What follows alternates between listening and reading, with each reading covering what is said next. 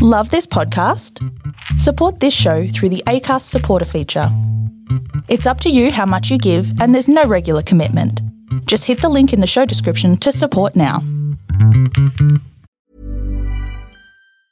There's never been a faster or easier way to start your weight loss journey than with PlushCare. PlushCare accepts most insurance plans and gives you online access to board-certified physicians who can prescribe FDA-approved weight loss medications like Wegovy and Zepbound for those who qualify. Take charge of your health and speak with a board-certified physician about a weight loss plan that's right for you. Get started today at plushcare.com/weight-loss. That's plushcare.com/weight-loss. plushcare.com/weight-loss. There is a story for everyone here, because every story matters. Welcome everyone to the Storybox. This is the place to be if you are a lover of stories, learning new and interesting things, and if you want to grow abundantly. My name is Jay Phantom, and I believe it's my purpose to help you realize your worth and become the greatest and best version of you possible. I am grateful that you're here today. Now let's journey into the Storybox together and hear more about whose story will be unboxed today.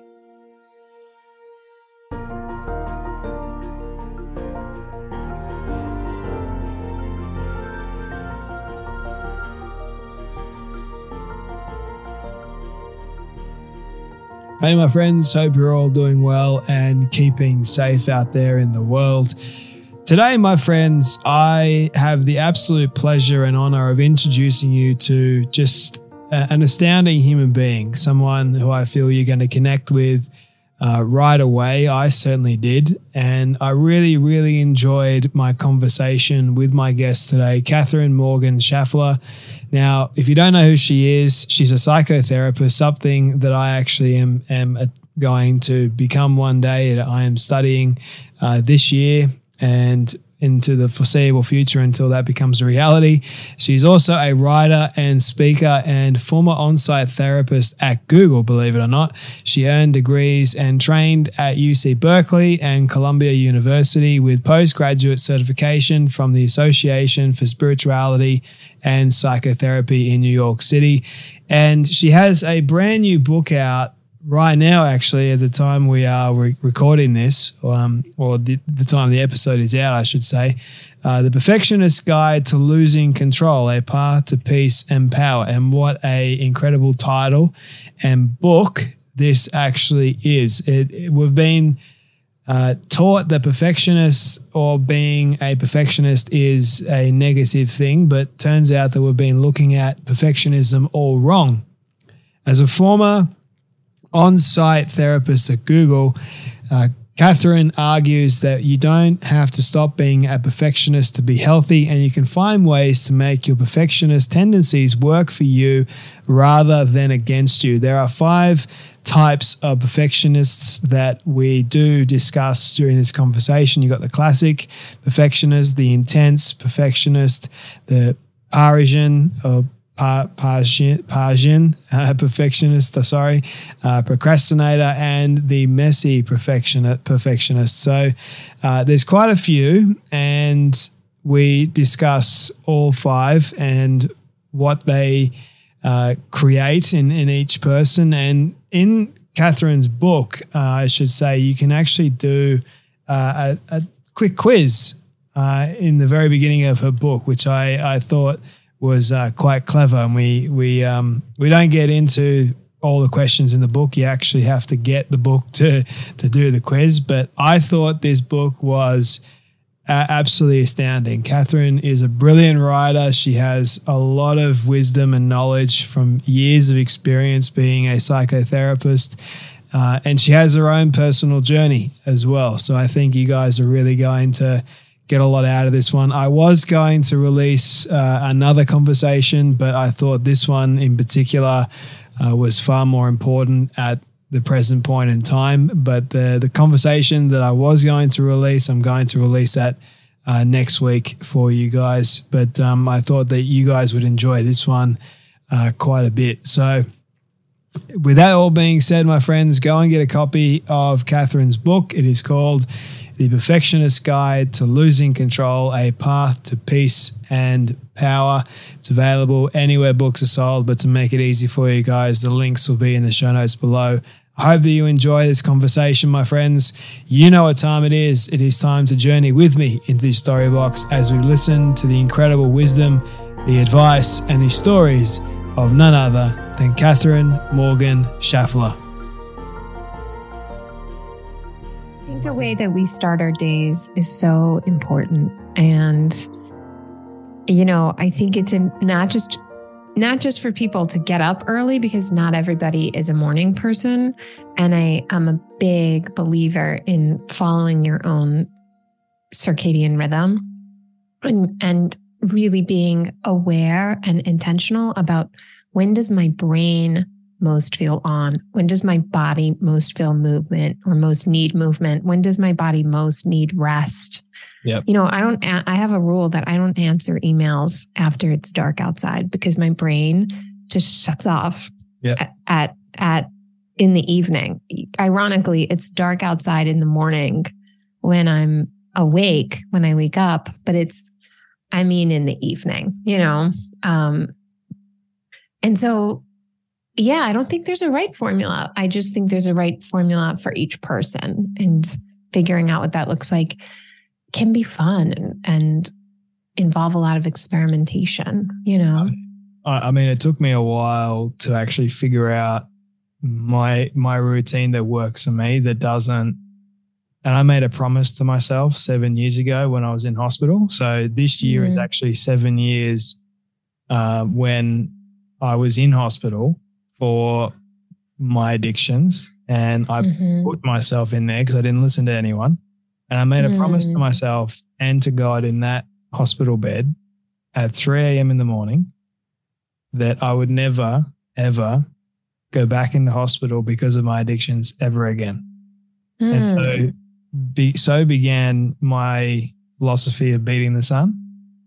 And so I've never missed a sunrise yet. Doesn't matter if I'm sick, I'll still get up.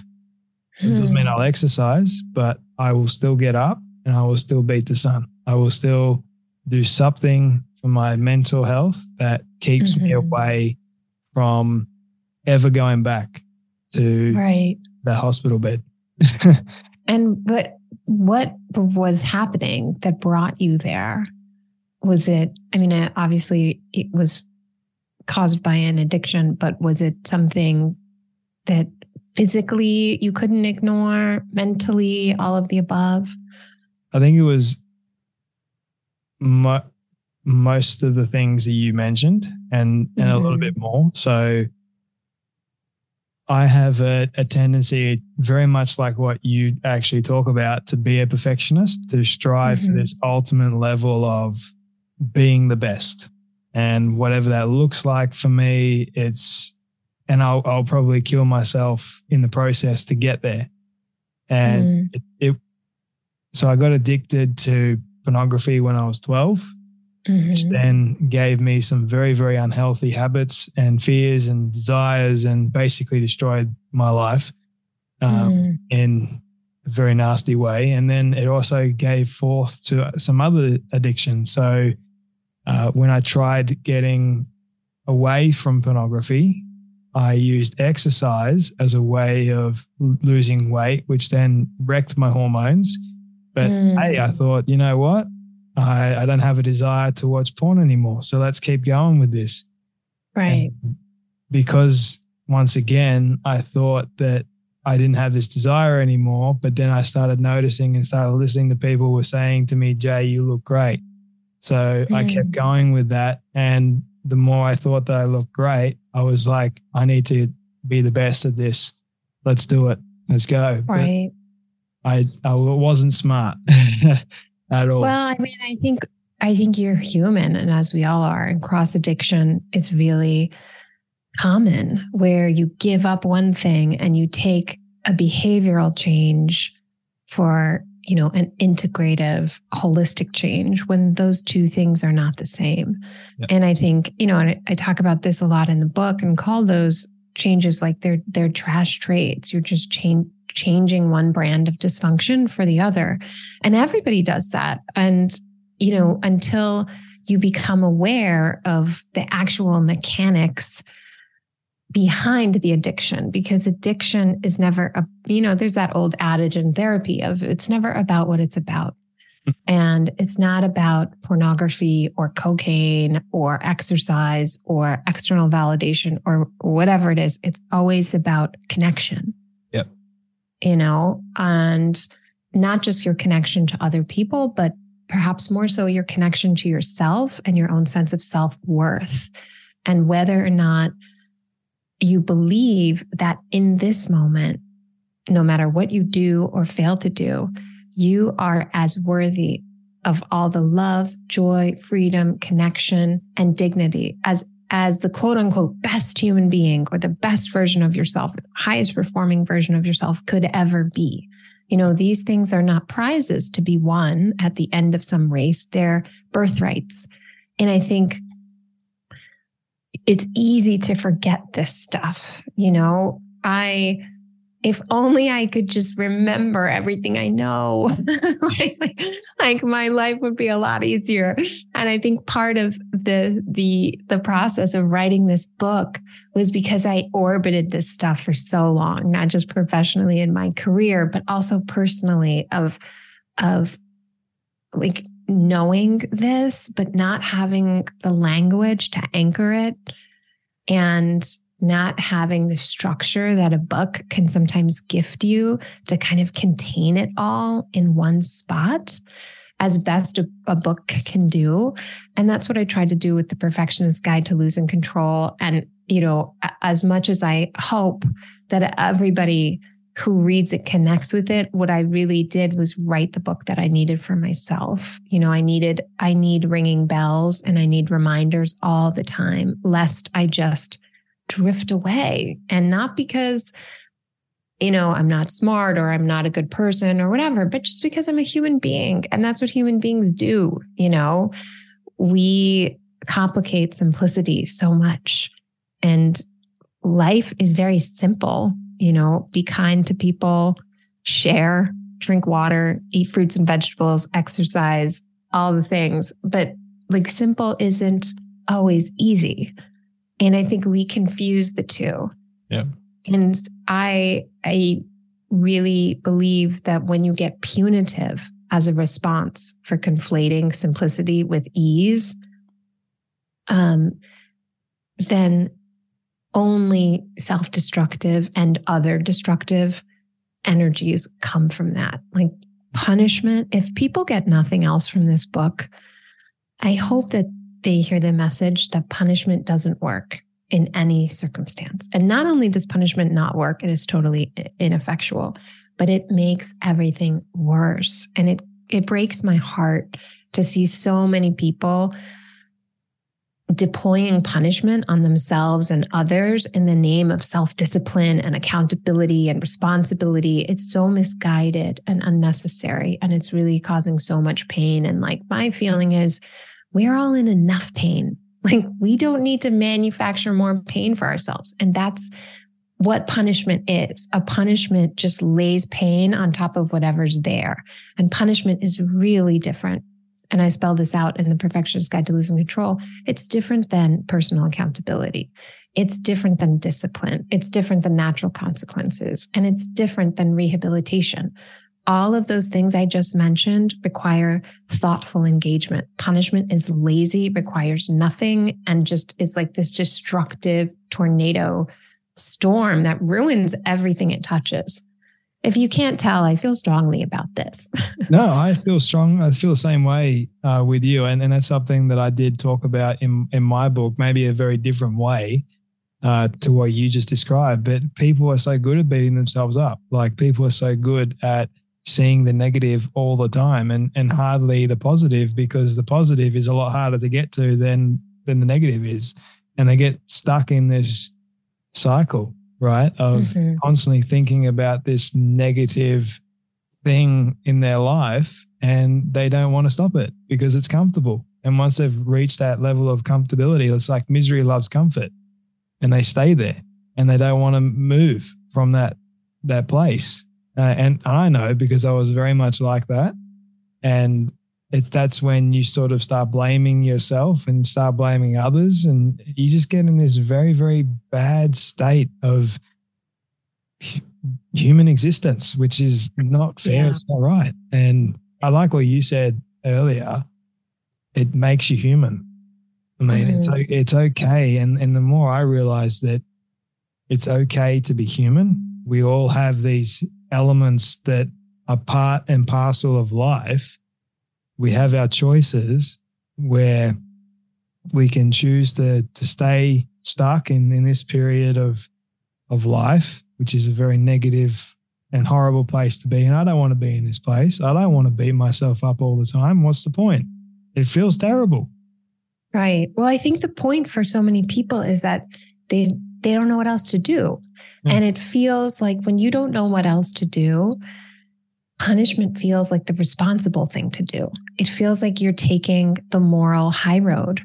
And that's why, I mean, at least in the United States, like that's why there is such a problem with just being emotionally illiterate. Like we don't teach this stuff in schools.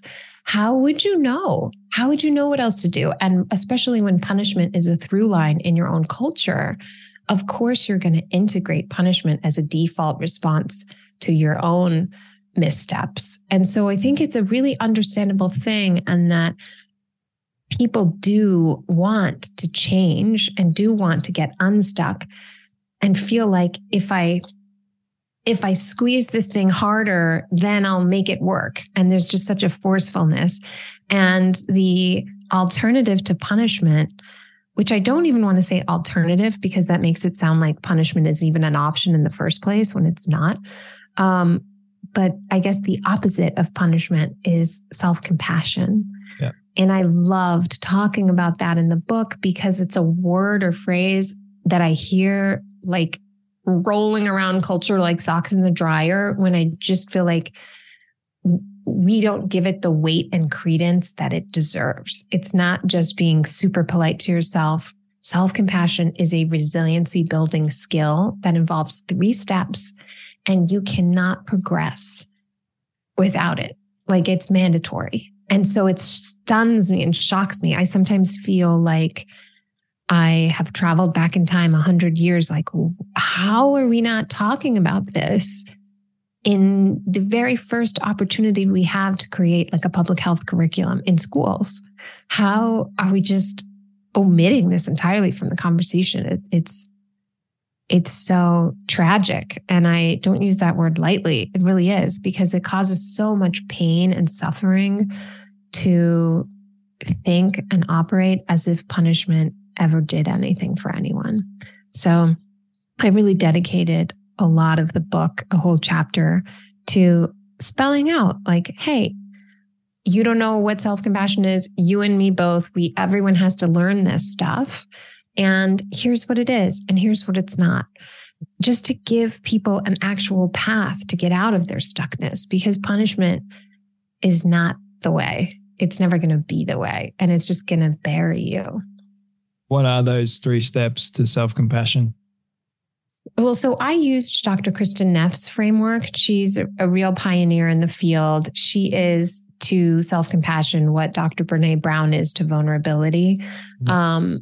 And she extracted her framework from Buddhist philosophy. And she says that self-compassion is about 3 things. 1 is common humanity. And that's understanding that however complex and protracted your problems feel, and however alone you feel, your problems are actually common and are right this second occurring in millions of people, if not billions, across the world. And, the way I think about this is, if nothing else happened right now in the midst of your very painful problem, then you were like picked up and plunked down in a room full of 50 other people who are all talking in detail about the same exact problem that they're having. And you don't have to do anything. You just sit there and listen. That in itself is curative, because then you would realize and remember like, oh, I'm not alone. You know, when we say to people, you're not alone, I feel like that's often not really internalized. It's like, well, you could say that, but it's just sort of one of those, what's the word I'm thinking of that starts with a P? Platitude. Yep. It's just, and it just kind of makes people feel even more alone. But when you think about like a common humanity, your problems are common in the sense that they are experienced or have been before. And I think that helps people to feel less alone, which is why storytelling is so important, because you can hear through stories, movies, books, what that's like. The second component is mindfulness. And mindfulness is another word that's like, what does that even mean? It's used in so many different contexts. And I think of mindfulness as being aware, and this is how Dr. Neff phrases it. You're aware of what you feel, but you're not over-identified with that feeling. And you're also not pretending that you don't feel it in the first place. And I would also add, let's say you feel disappointment, right? Not an unfamiliar feeling for perfectionists. Mindfulness is not about saying something like, the disappointment does not matter. I am one with the whatever. Mindfulness is about saying, I feel so disappointed. This sucks. This is the worst. And then you say, what else do I also feel? And you turn your head a little bit and you see that you also feel relieved that maybe at least now you know something, or you feel curious about what might be next for you, or you feel grateful for this friend in your life who doesn't care about any of that stuff and just wants to hang out with you because they love you, or you feel sensual or playful or tired or whatever it is, that disappointed isn't all you feel. And if you can be mindful about that, then the feeling has less power over you and it doesn't eclipse your entire emotional landscape. And I think that's what's scary about having uncomfortable feelings, is like there's so much resistance to them and there's so much lack of awareness that that's not all you feel, that, human beings actually, it's very rare that we feel one thing at a time. This is the cheesiest thing that you have to forgive me for. And please, all your listeners, please forgive me for this. But someone explained feelings to me in grad school like this, that feelings are like a triangle, and what you're in touch with, let's say the disappointment, is like the tip of the triangle. And there's always at least two other feelings attached to that. So there might be like disappointment, anger, and like sorrow. Another way to think about it is like disappointment is like the body of a bird, and there are always like two wings. And so that's a good question to enter into mindfulness with, of like, what are the other 2 points of the triangle?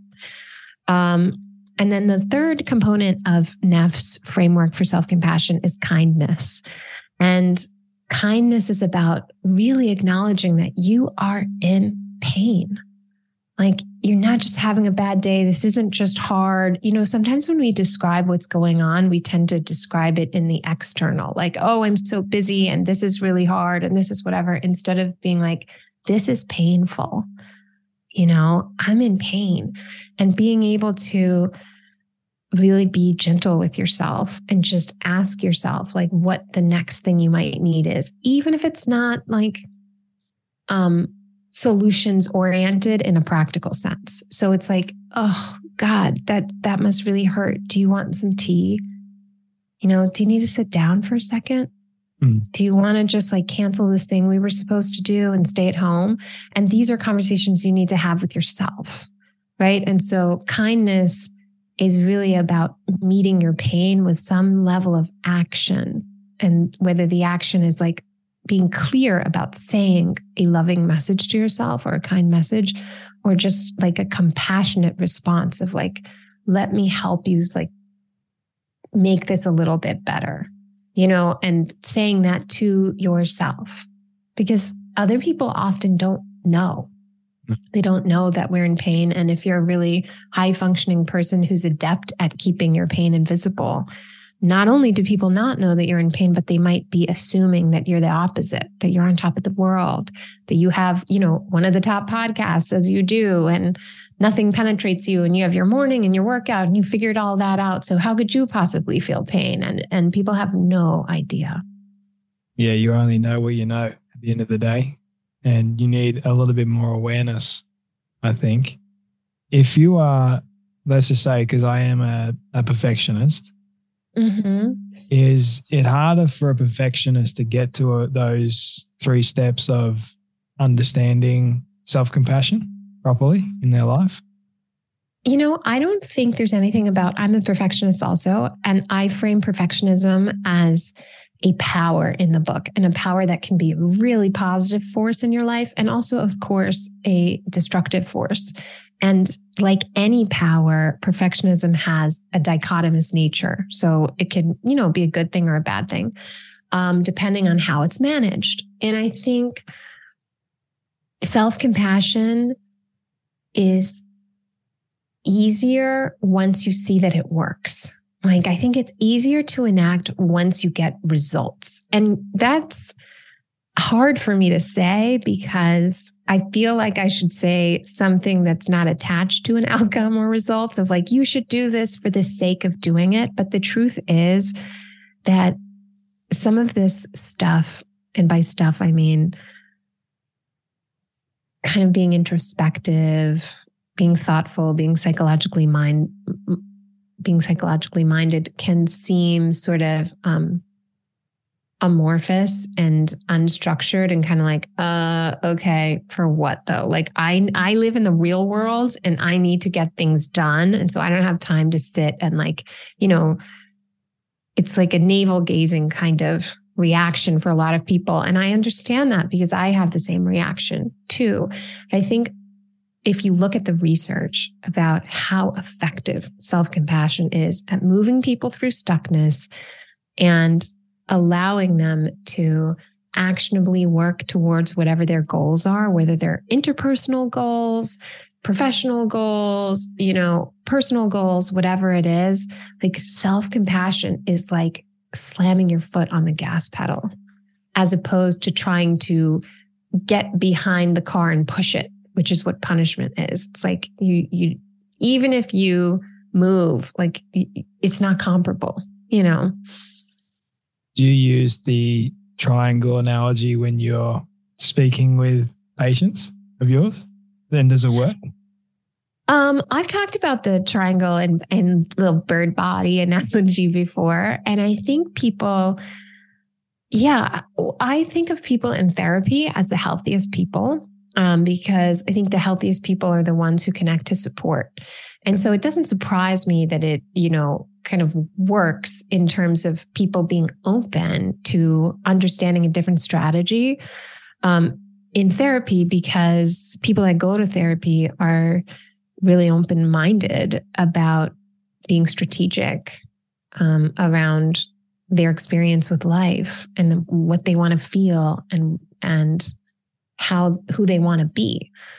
So yeah, I love that about therapy. I think it's a really adaptive way. I've noticed a lot of therapists, and this is true for myself too, on a personal level, is that if you grew up around a lot of people who you couldn't help, who were not open or ready for receiving help, there's a feeling in you that's like, oh, I want to do this so much. And you maybe even enact it, but it's just futile. And anybody who loves someone who struggled with addiction knows this. Like the person, it doesn't matter how much you love them or how much you do or how informed you are, or how much you care. The person has to have an openness to a new way of thinking or relating to oneself or behaving. And therapy has been such an adaptive and natural path for me being a therapist, because you're just surrounded all day by people who have that openness and readiness. It's actually a really healing, beautiful, impressive experience. And I'm always like, why isn't everybody a therapist? But then I understand why.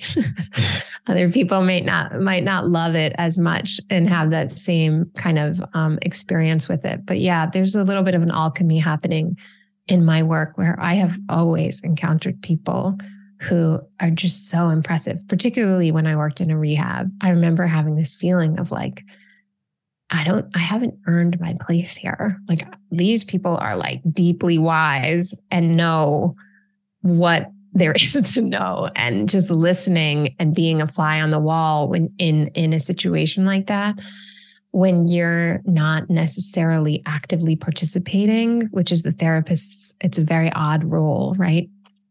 Not that I have this approach of being a blank slate, because I don't believe in that, but you're also, I don't think you do anyone a disservice by divulging every single detail about your life either. So it's a very measured kind of engagement. And wow, it's so powerful to be around people who are ready to be honest with themselves and who want more. You know, perfectionists are perfectionists because they want more. And I love that about perfectionists. I love the energy of perfectionists. I love asking them and listening to, what do you want more of? What do you think that thing will help make you feel or help transform you into becoming? You know, it's just so deeply, endlessly interesting. As a therapist, how do you compartmentalize? Because I'm very much like you in that I want to help pretty much everyone, but you can't help everyone. So as a therapist, how do you compartmentalize being a perfectionist, wanting to help everyone, but you can't? How do you work that out? Yeah, well, I think you try to get around people who are open and willing and asking for help. And sometimes I've worked with people who are mandated to quote unquote treatment. I don't like that word because I prefer a model of healing as opposed to treatment and symptom management. To get treated. Yeah, it's not good. Right. And even in those moments, I find that people who are resistant for good reason. They have been misled or directly hurt by either the system that they're engaged in or their family of origin or some kind of, you know, trauma of disconnection.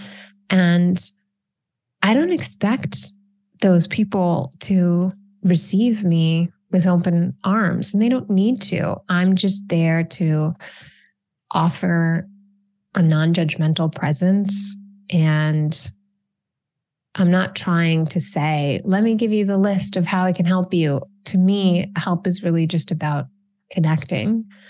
And if someone wants to, you know, I talk about this in the book a little bit. I started my career in counseling working with 15-year-olds who are mandated to treatment, 15-year-old girls. Like, there is no resistance that I have since worked with, like, every kind of population, basically, who would seem to be much more intimidating and scarier and whatever, but there is no level of resistance, like a 15-year-old girl who's just like, fuck you. Who are you? I don't care about anything you have to say. And even those girls, all of that stuff, it's 1 inch deep. We're all human beings. We all want to be seen. They're just protective mechanisms because this person has been hurt. And if they weren't, then I really believe that of course someone would be open. You know, someone who's closed off is not closed off just because they feel like being morose and they're, you know, antisocial. They're closed off because of something, and respecting that, I think, actually, and allowing that actually helps the person feel more trusting towards you. Well, it's important to try and build trust. How long does it normally take when you see somebody new? How long does it normally take you to establish trust with that person so they can start opening up? Is it different for every person? Yeah. I mean, I think, I'm sure you experienced this in a micro way on your show, where rapport it means something different to everyone. And the wonderful thing about therapy is there aren't very many rules to it other than like you got to try to be as honest as possible. And I think people are smart and they can tell when you're a judgmental person or when you think that, I think a big mistake that sometimes gets made in therapy is the therapist thinking that they're helpful because they know more. And that's not why you're helpful. You're not like smarter or more evolved or more conscientious or whatever. You may have more diagnostic training or understand the sort of like system in which we think about mental health and mental wellness and illness more. But the reason that you're helpful is because you offer an objective perspective. And someone can tell you what's happening in their mind and in their life, and you are able to interpret that and synthesize that information back to that person, minus all the assumptions and mental habits and insecurities that the person who's telling you immediately attaches to them. Mm-hmm. And so you can say, it does sound like that's a possibility. Here's also another possibility. And you're not really offering advice as much as you're just broadening and putting some elasticity around the possibilities of what's unfolding within that person and around them. That's what a good therapist does. Yeah. Why did you want to be a therapist? Well, it's like, why would you not want to be? I just think it's the best job. You get to be around people who are really invested in changing, curious about who they are, wanting to have meaningful connection and conversation and exploration. And I'm not like, I don't know. It's easier for me to be in the therapy room sometimes than in my real life where I'm like at a cocktail party and people are talking about stuff I don't care about, like the weather and this and that. And I'm just like thinking in my head the whole time, I wonder what this person is really experiencing right now. I wonder what they would talk about if they had a truth serum right now. Like, I want to skip all the gateway conversation and the throat clearing conversation. And I just want to understand and connect. Get to the core of the person. Yeah. And by the way, I don't always want to like hear everybody's traumas and dreams and deep stuff. But, we spend a lot of time at our jobs and at work. And I want that time to feel meaningful and memorable. And I'm also helped by being a therapist because you learn so much from the people around you. And if you're a good therapist, like, you are forced to grow because when you listen, to me, the definition of listening is being open to changing your mind. And you can't listen and be open and not change and grow. It's impossible. And so your clients really push you to do what they're doing every day, which is really showing up, and it's great. I love it. Have you ever thought about becoming a therapist?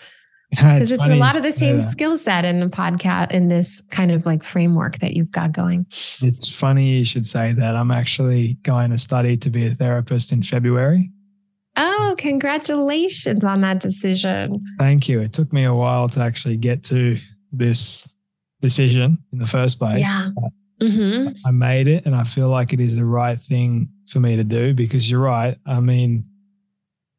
The course of my life, I've done many different things. Like I was in real estate. I was working for after school care, looking after kids and listening to kids' stories and their mental health problems. I had one kid say that he was suicidal to me. I had so many other, so many stories I could tell you. And then I also worked for disabled people at the same time and learning about their health, their lives. It was interesting for me. And then going into doing the podcasting and then just asking questions. And I think my favorite people to actually have on the show have always been therapists. I've always been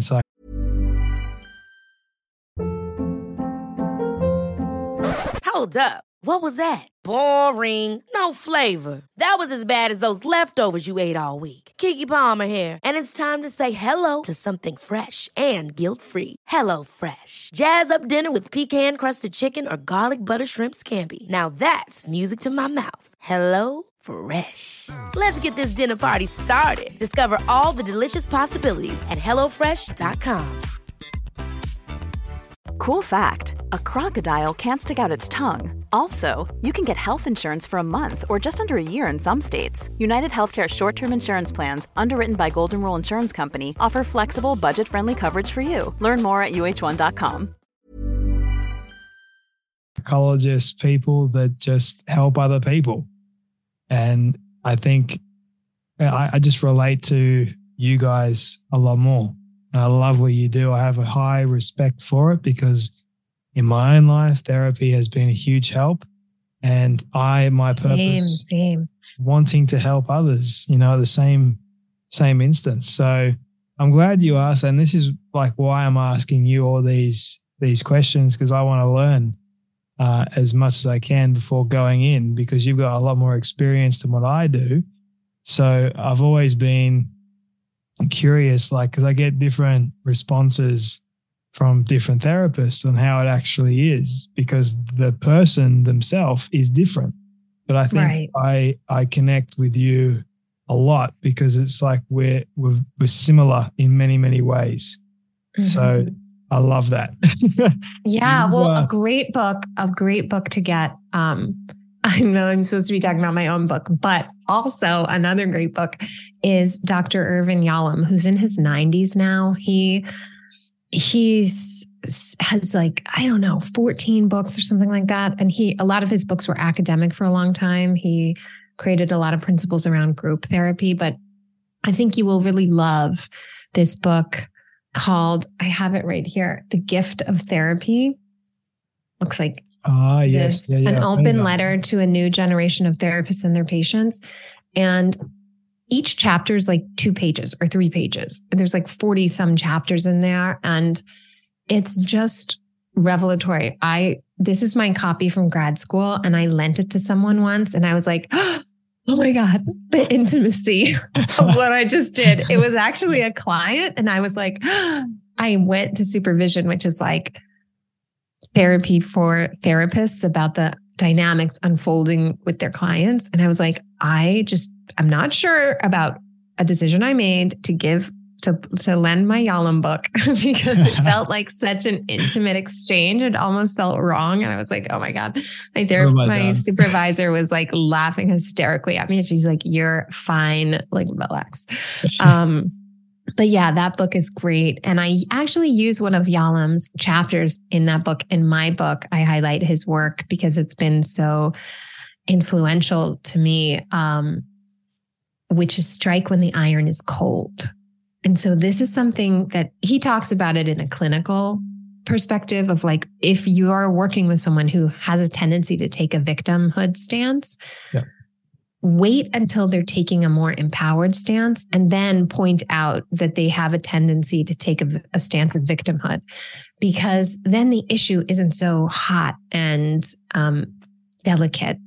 And I just think it's the best strategy to apply to any situation of, when you're having a conflict with someone you love, waiting until you're in a really great connected space with them that just feels secure and safe to say, something I've been thinking about lately is X, Y, and Z, and I really like to talk about it. In parenting, in work situations, there's just so many applicable contexts. And I put 2 chapters in the book that are just really practical, right? So it's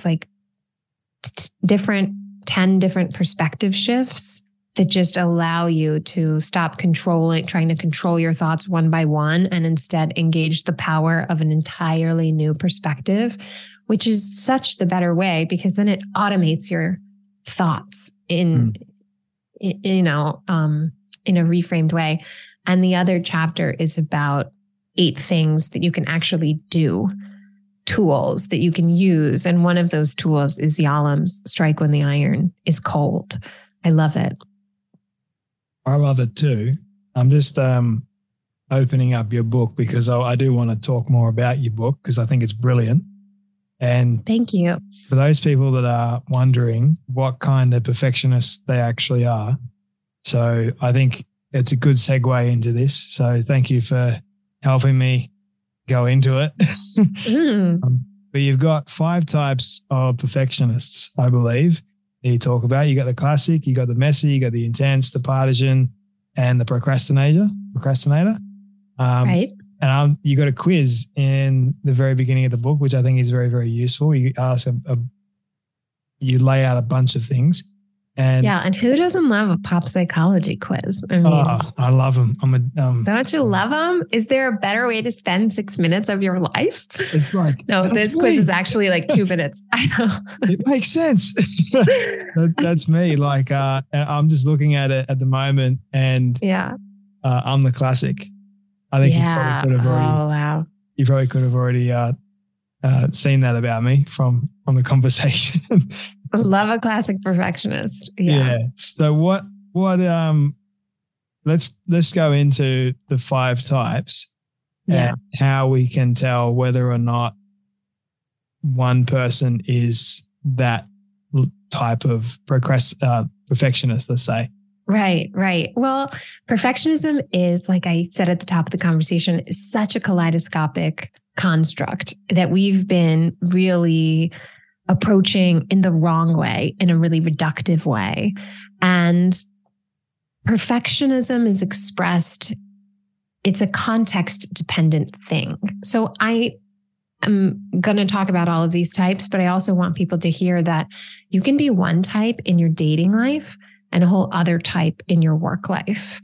And so there's a fluidity to it, as there is to any identity structure. All identity structures operate on a continuum, and some of them are highly context dependent. And there are good things and bad things, quote unquote, about each of these types, meaning they all have their strengths and weaknesses, for the same point that like perfectionism isn't good or bad, it's a power. And it's about all power needs to be managed conscientiously in order to be useful. So we have the classic perfectionist, which, on the pros side, these are people who are very disciplined. They add structure to anywhere they go. They do what they say they're going to do when they say they're going to do it in the way that they said that they would do it. Right. So they're very reliable and predictable. On the con side, they can kind of over-index sometimes on what they're supposed to do in a way that misses the point in terms of feeling connected to what they're doing and why they're doing it. And so sometimes they can feel interpersonally like some of their relationships are transactional, or that they're underappreciated for all that they do because, they're just the ones who will always do it, right? So you don't have to think about it.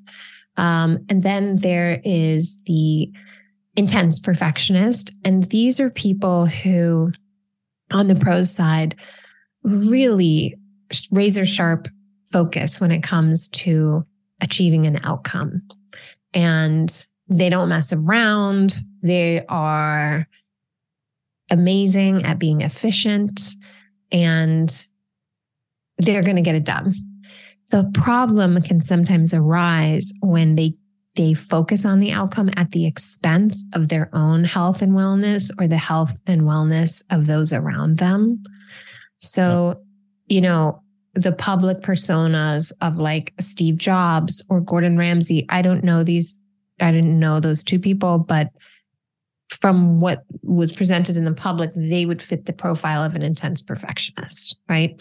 And some intense perfectionists, like when intense perfectionists manage their perfectionism, all the stuff that was sort of like swirling around chaotically before, like all comes together to create this high gravitas, like magnetic leader kind of energy. And it's really a sight to behold. I love working with intense perfectionists so much. Then there's the Parisian perfectionists, which in simplistic terms, you can say they want to be perfectly liked. It's also, though, about wanting to perfectly like others, because on a deeper level, this type of perfectionism longs for an ideal connection. So we want to be perfectly connected to ourselves, to our God or higher power, to our, kids, to our employees, to whomever. And it's wonderful to be a Parisian perfectionist because these types of people have a natural live wire understanding of the power of connection. They're naturally warm and inclusive and all that good stuff. But of course, on the con side, Parisian perfectionists can go into overdrive when it comes to people pleasing. And they can take shortcuts in their desire for connection, which aren't authentic and actually leave them feeling disconnected, not just from the person that they're trying to connect to, but perhaps more importantly from themselves. Yeah. Then there's the messy perfectionist, and that perfectionist wants the middle of the process to be perfect. They are start happy. They can start anything. Like messy perfectionists have a million ideas. They're superstar idea generators. They can just begin and push through the anxiety of a new beginning effortlessly. Like it's incredible. The problem is when they hit the inevitable tedium of the middle, when you have to do things like, pay taxes, file for, make spreadsheets and, do all that boring stuff. It's kind of like, ugh. And, to go back to our context dependent thing, this is like how much of a rush it feels when you're dating someone new. You're like, this person's amazing and incredible. And then you start to see that they are still amazing and incredible, but there's something that you weren't expecting or that maybe throws you for a loop. And it's like, oh, I'm out. I'm done. I can't do this, And so that's what happens when that kind of perfectionism isn't managed. You say yes to a million things without committing to even one thing. And that can be actually really dangerous because what I see a lot is messy perfectionists who then internalize that as like, something must be wrong with me. Nobody takes me seriously. I can never follow through on anything. And none of that is true. That's all in your head. It's just that, you need boundaries and tools around your enthusiasm in order to funnel it into like a long enduring outcome. And the counterpart to messy perfectionists are procrastinator perfectionists who want the conditions to be perfect before they start. So procrastinator perfectionists, unlike messy perfectionists, have a ton of anxiety around the beginning. And on the pros side, they are such good preparers. They have a 360 angle on so many different scenarios that could happen. They're not impulsive people. They're thoughtful, but of course, their preparative efforts can sometimes be protracted to the point of past diminishing returns. And they just can't get something off the ground in a way that's really frustrating to them because they want to do this. They know it. They know how to, but they just can't pull the trigger, And then which other one did I not say? Did I say them all? I think you mentioned them all. Yeah, no, I got them all. Yeah. You got them all. So would it be, because as you were describing all five to me, I think there was an element of all five within me, but I lean more towards the classic. Is that true for most people, that they have a bit of everything? Yes. I think one is typically dominant, but there are pieces of each one in all of us. And just like I think there's a perfectionist in everyone, but calling yourself a perfectionist is about, is there a patterned, my definition of perfectionist is someone who notices the difference between the reality plunked down in our laps and this ideal over here. It's a very unique trait to our species that we have the cognitive capacity to understand and interpret everything that's happening, but also imagine this second reality or perhaps infinite other realities that could also be happening. And perfectionists are people who notice that gap and in response to the gap, feel a compulsion to try to actively bridge the gap. And when you're on the healthy side, in an adaptive space, as it's called in the research world, you understand that ideals are meant to inspire. They're not meant to be achieved. That's the purpose of an ideal. And when you're on the maladaptive side, you think that the ideal is the goal. And, of course, that ends up being very destructive. How did you discover all these 5? And how did you start thinking about the fact that, okay, being perfectionist can be your superpower? It's not all bad. Yeah. Well, I think I noticed patterns in my work, and I noticed, I talk about this for a quick second in the book. I was just on this path where I had moved to New York to pursue my dream, which was to become a therapist and have my own practice and, live in New York City and all that stuff. And I did it all. And I got married. And my husband and I were like, in the first year of our marriage, after 1 year, then we'll try to have kids. And we got pregnant.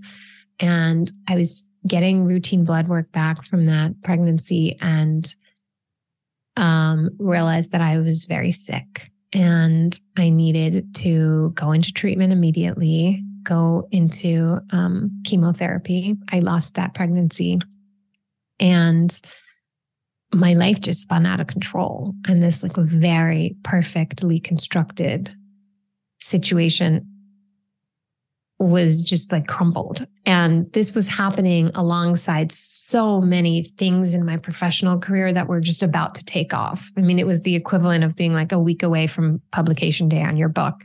And it's I can't do any of that stuff anymore because my world became very narrow and very small. And it was going to chemo for 6 hours a day and then working. And I remember thinking oh God, I hope I don't ever have to give up my practice. I'm going to try to do this until I don't, because it gave me so much energy to be at work, and not being at work didn't give me energy. And of course I was sick. So of course people were telling me slow down, be balanced, do nothing. And that was something I tried to do for a while. And it really hurt me because I remember, the way I describe it in the book is I remember sitting in my bathtub with this pink bath bomb. You know what those are? I don't know if you take baths, but they're great. And I plopped this pink bath bomb into my bath and I was just listening to it fizz and watching it fizz away, just bored out of my mind. Just this isn't restorative for me. I don't want to be sitting in this tub. I mean, I love a good bath, but in a really frustrated way, I was this isn't what's healthy. I know what's healthy for me. And I realized how much I was listening to outside voices telling me what I needed and what was healthy and what was right. And telling me to quote unquote, find balance, which is this directive that is hurled at women. And to me, balance doesn't exist. I don't know one balanced woman. I know a lot of people who feel like they're almost balanced, or they'll be balanced after the holidays, or as soon as this very important and serious situation is handled, or they'll be balanced, on Saturday morning when their crazy work week is done and et cetera, et cetera. And it continues to elude us because it's not real.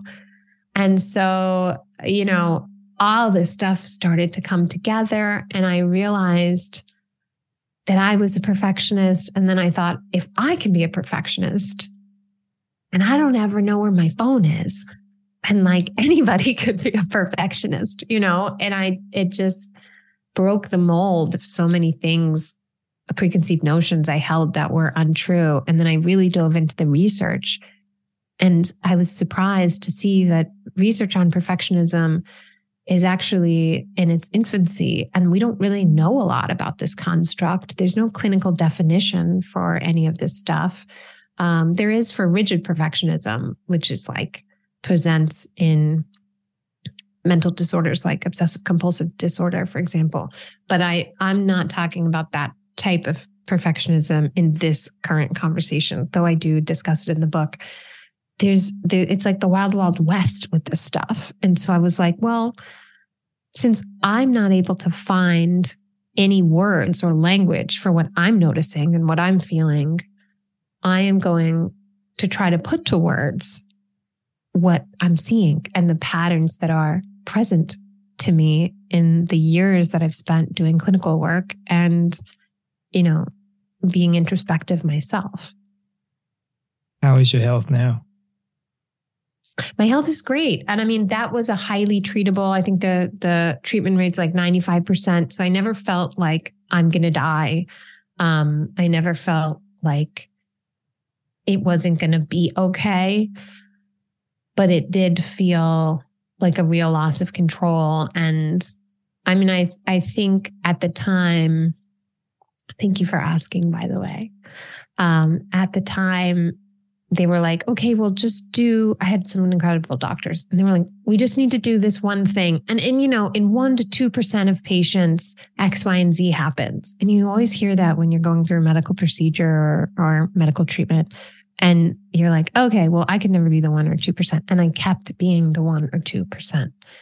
So it was like, I felt assured on one level, but then I was like, oh, this is the part in life where I learned that actual human beings are the 1% or 2% that all the bad stuff happens to. And I'm in that group right now. And so it was a really weird paradox to be in. What sort of diagnosis was it, if you're comfortable with sharing it? Was it something called gestational trophoblastic disease? Oh, wow. Where like the cells of your pregnancy metastasize essentially into the uterine wall and like begin to mimic a cancer. And so if you don't catch it quickly, then it does become, it is technically a cancer, but it's highly treatable. So it took me a long time to even call it cancer, because I was like, this doesn't feel right calling it a cancer when some people are at like stage 4 pancreatic cancer. That's a very different experience, obviously. But then when I think back on how much time was lost sitting in Memorial Sloan Kettering, the hospital here in New York, just sitting in treatment and, losing a lot of my hair, losing a lot of my eggs without having the ability to freeze them again, and ultimately having to have a hysterectomy. Like, it was a lot. It was a toll, So I'm grateful to be healthy. And at the same time, I also want to acknowledge that was really hard. It took me a long time to do the latter, because I just felt like lucky, like, oh, at least it's not this and at least it's not that. And I was kind of like minimizing how much it was to just put your body through that, Did you end up having a child before the hysterectomy? Yeah. What ended up happening is that I ended up doing 5 rounds of IVF. I have not really ever talked about this publicly, but I'm happy to share with you. Thank you. Don't mean to pry too much into you. No. I like it. I'm not one for small talk. We've established that, right? I did 5 rounds of IVF, and one of them, and it was not going well. And one of them was so bad that I remember the doctor being like, we're not even going to try to do an egg retrieval. We're just going to cancel this round. But thankfully in the last round, I don't know what happened, but it was really successful. And so I couldn't do an embryo implantation then, because you have to wait a year of being in remission before you can get pregnant again, because they want to make sure the cancer's gone. Because obviously you can't do things like chemotherapy and be pregnant at the same time. Yeah. And so I waited a year and did the embryo implantation, and it was successful. And I have a daughter. And then after that, after I gave birth to her, I continued to have a lot of health complications that I was trying to correct through like surgeries and things like that. And ultimately my doctors recommended a hysterectomy, and it's a different feeling when you have a kid and you're like, I gotta be here, and so that's what I did. And I'm so happy that it ended up that way. I'm one of 4 kids. So I always thought that I would have a lot of kids, but this is very much a perfectionist guide to losing control moment, because it's like, if I could have controlled it, I just would have had so many kids, but at the same time, like my family feels very complete with this little girl in my life. And she's incredible. And she's so funny. And like my book launches next week, right? So I'm doing all my book packages, and I get up really early in the morning and I'm working, and she often finds me and has found me through this is a many years long process. I don't know how long The Path of an Eagle took for you to write, but 4 years. 4 years. Right. So, I mean, book writing is no joke. So she would always find me in my home office writing. What are you doing, mommy? Mommy's writing a book. And so she came into the living room where I have like stacks of the boxes and the tissue and the little goodies that are all in the book promotional packaging. And she was like, Mommy, I'm going to help you with this. What do you need help with? And so I gave her like a little bit of a fake job that you might give a little kid, where I'm like, oh, I really need these chocolate bars in rows of 5 because I know she can count. And so she's putting them in rows of 5. And I said, thank you so much for helping me. This is really generous of you. And she said, well, you've been doing it for years, so I know it's important. And like, just this funny stuff that she says all the time that I don't know. I'm just like, thank God you're here. I think about how often to bring this back to the book, there's something called counterfactual thinking, where we have an experience and then we immediately, it's a reflex of our minds. So everybody does it. We have an experience and then we immediately have a counterfactual thought, which is like the fact is in front of us. For example, the fact is I got in a fender bender car accident, not a serious car accident. And then the counterfact might be, I could have been in a serious accident, and whether your counterfactual thought is an upward counterfactual or a downward counterfactual impacts your mood. And I'm very lucky that with Abby and the whole IVF situation, I had a natural, like downward counterfactual thought, which is when you think about not just the reality and like how, oh, but I could have had, she's so great, but I could have had more kids, but she's so great and I could have had no kids. I think when you go through what I went through, that's the natural counterfactual thought is like, wow, I could have not been okay. And I could have not had any successful retrievals and all of that kind of stuff. And if you are not aware of the direction your counterfactual thinking is operating around, it's like driving on the wrong side of the road in your mind, and you're just going to crash, because I don't think as a default, we necessarily choose the healthier thing. I feel like in a weird way, I got lucky having to go through so much just to get pregnant, because I realized how in a different time, if I was born 30 years before the technology that's available now, like no way would I ever be a mom, or perhaps alive. It's wild. So that's another one of the tools, is learning how to understand what your counterfactuals are and how to make them healthy.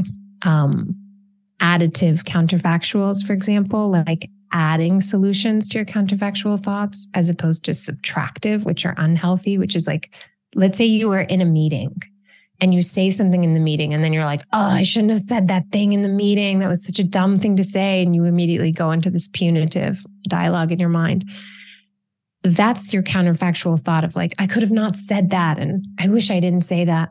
And an additive thought next would be like, well, maybe next meeting I can go with the prepared question, or maybe next meeting I can think about my question and then email it the next day to the team if it feels like a useful thing to ask. Whereas a subtractive counterfactual, you only subtract a behavior. There's only one solution, which is to not do that thing.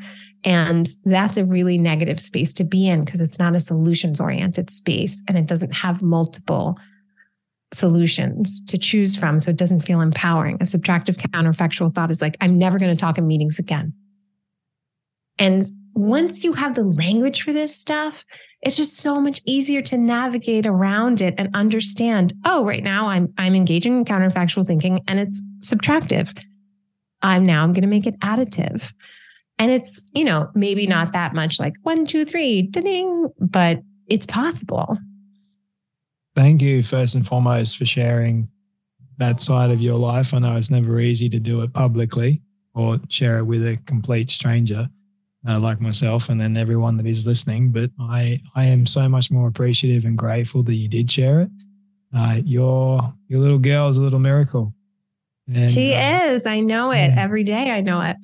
It kind of reminds me of my mum in many ways. Like all three, like myself and my 2 brothers were all miracles. And even the one that she ended up losing before having me, miracle as well, because the doctors all told her that she wouldn't be able to have kids ever. And so she was able to have, we'll say she got pregnant with 4, but ended up losing 1. But in saying that, if that one had been born, I probably wouldn't be here today. So it all worked out in the end, as if you can say that. Don't want to be. Yeah. I mean, I think life is a beautiful mystery. We never really know why or how things unfold the way that they do. But I think it's a real show of honor and gratitude to just like find some joy in whatever did unfold that you are happy about in your life. There's always more stuff you can do.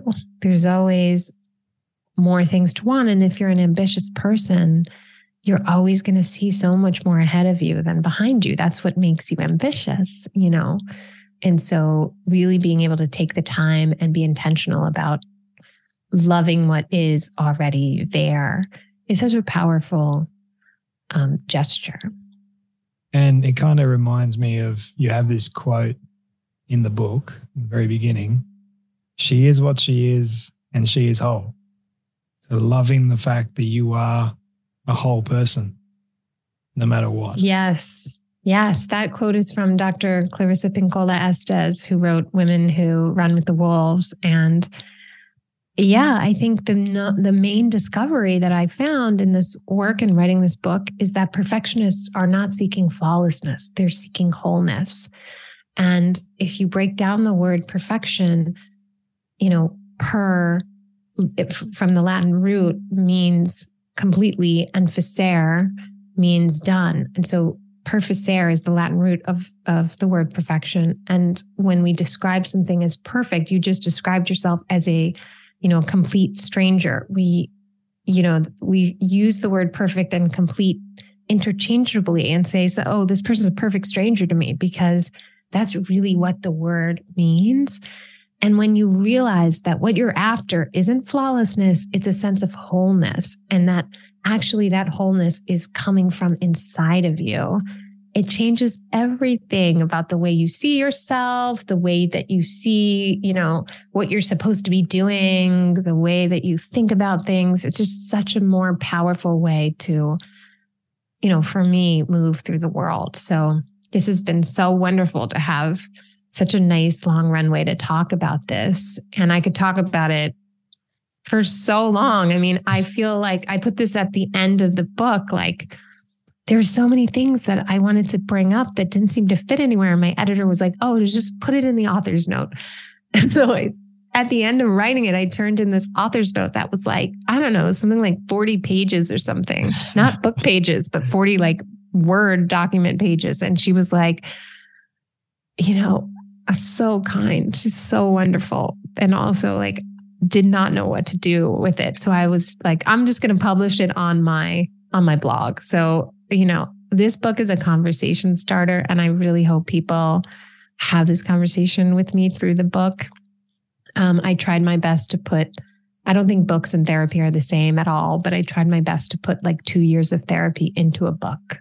I challenged myself with that. And I think this is as close to doing that as you can get. I know that it's getting late for you at the moment, and I feel me trying to end this conversation is going to be a little bit hard, because I'm really, really enjoying speaking to you, but nonetheless, I do want to be Likewise. respectful of you. So wrapping this up in a nice way, where do you want people to get a copy of the book? At the time we're recording this, the book is coming out next week, which is pretty exciting. You must be nervous, jazzed, the whole thing. Where do you want? I feel great. Yeah. So the book is The Perfectionist Guide to Losing Control, A Path to Peace and Power. And it's sold all over the world. So get it wherever you buy books. And you can find me. I'm on Instagram at Katherine Morgan Schafler. And my website is also my name, KatherineMorganSchafler.com.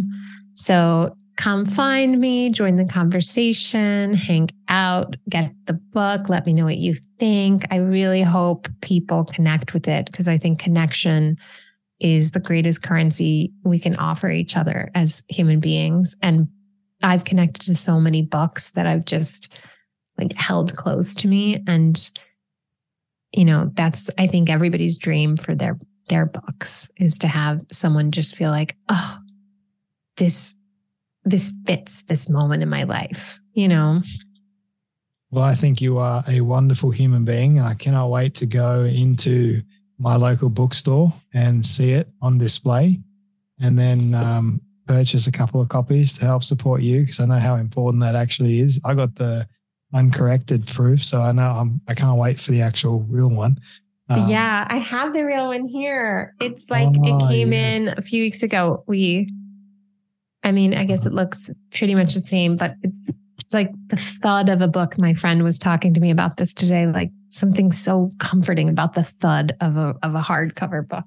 Tell me about it. It just, something about it, it just feels so good. I know. Aren't books magical? Feeling. I love it. And when it's this complete, was so nice. Even better. But yeah. Oh, yeah. When it's done and all the copy editors, by the way, we need to have a side conversation about how angelic and miraculous they are. Everyone was like, you're going to hate the copy editing. It's so tedious. And I had the complete opposite reaction. I was like, excuse me, multiple people are going to pour their perfectionistic tendencies over this and make sure that I didn't misplace a single comma. Like, where can I roll out the red carpet for these mysterious people that I've never met in real life, but who just made the book sing. I'm so grateful to proofreaders and copy editors and the whole team that created this book. I mean, publishing is such an amazing space in a way that I never appreciated or understood. And I got so lucky with my publishing team at Portfolio. I can't believe you just turn in a Word document and they make it into a whole book. It's amazing, right? The whole process. And I agree with you. I like saying that I'm Batman and grammar's the Joker. So I suck at grammar all the time. Yeah. Grateful for the fact that people can actually come alongside and help me out. Heroes, unsung heroes. Yeah, they really are. But Katherine, thank you so much for your time today, your wisdom, your advice. It's been such a pleasure. I hope we can connect again. I would love to come back on and talk more because I really, really loved this conversation. You're more than welcome back anytime. And we're going to continue the conversation off air anyway. But yeah, thank you so much for joining me on the Storybox. Thank you for having me.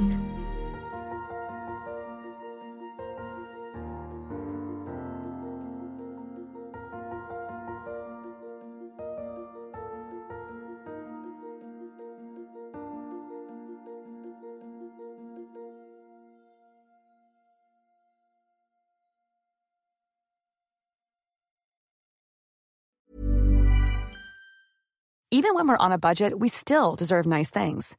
Quince is a place to scoop up stunning high-end goods for 50 to 80% less than similar brands. They have buttery soft cashmere sweaters starting at $50, luxurious Italian leather bags, and so much more. Plus, Quince only works with factories that use safe, ethical, and responsible manufacturing. Get the high-end goods you'll love without the high price tag with Quince. Go to quince.com/style for free shipping and 365-day returns.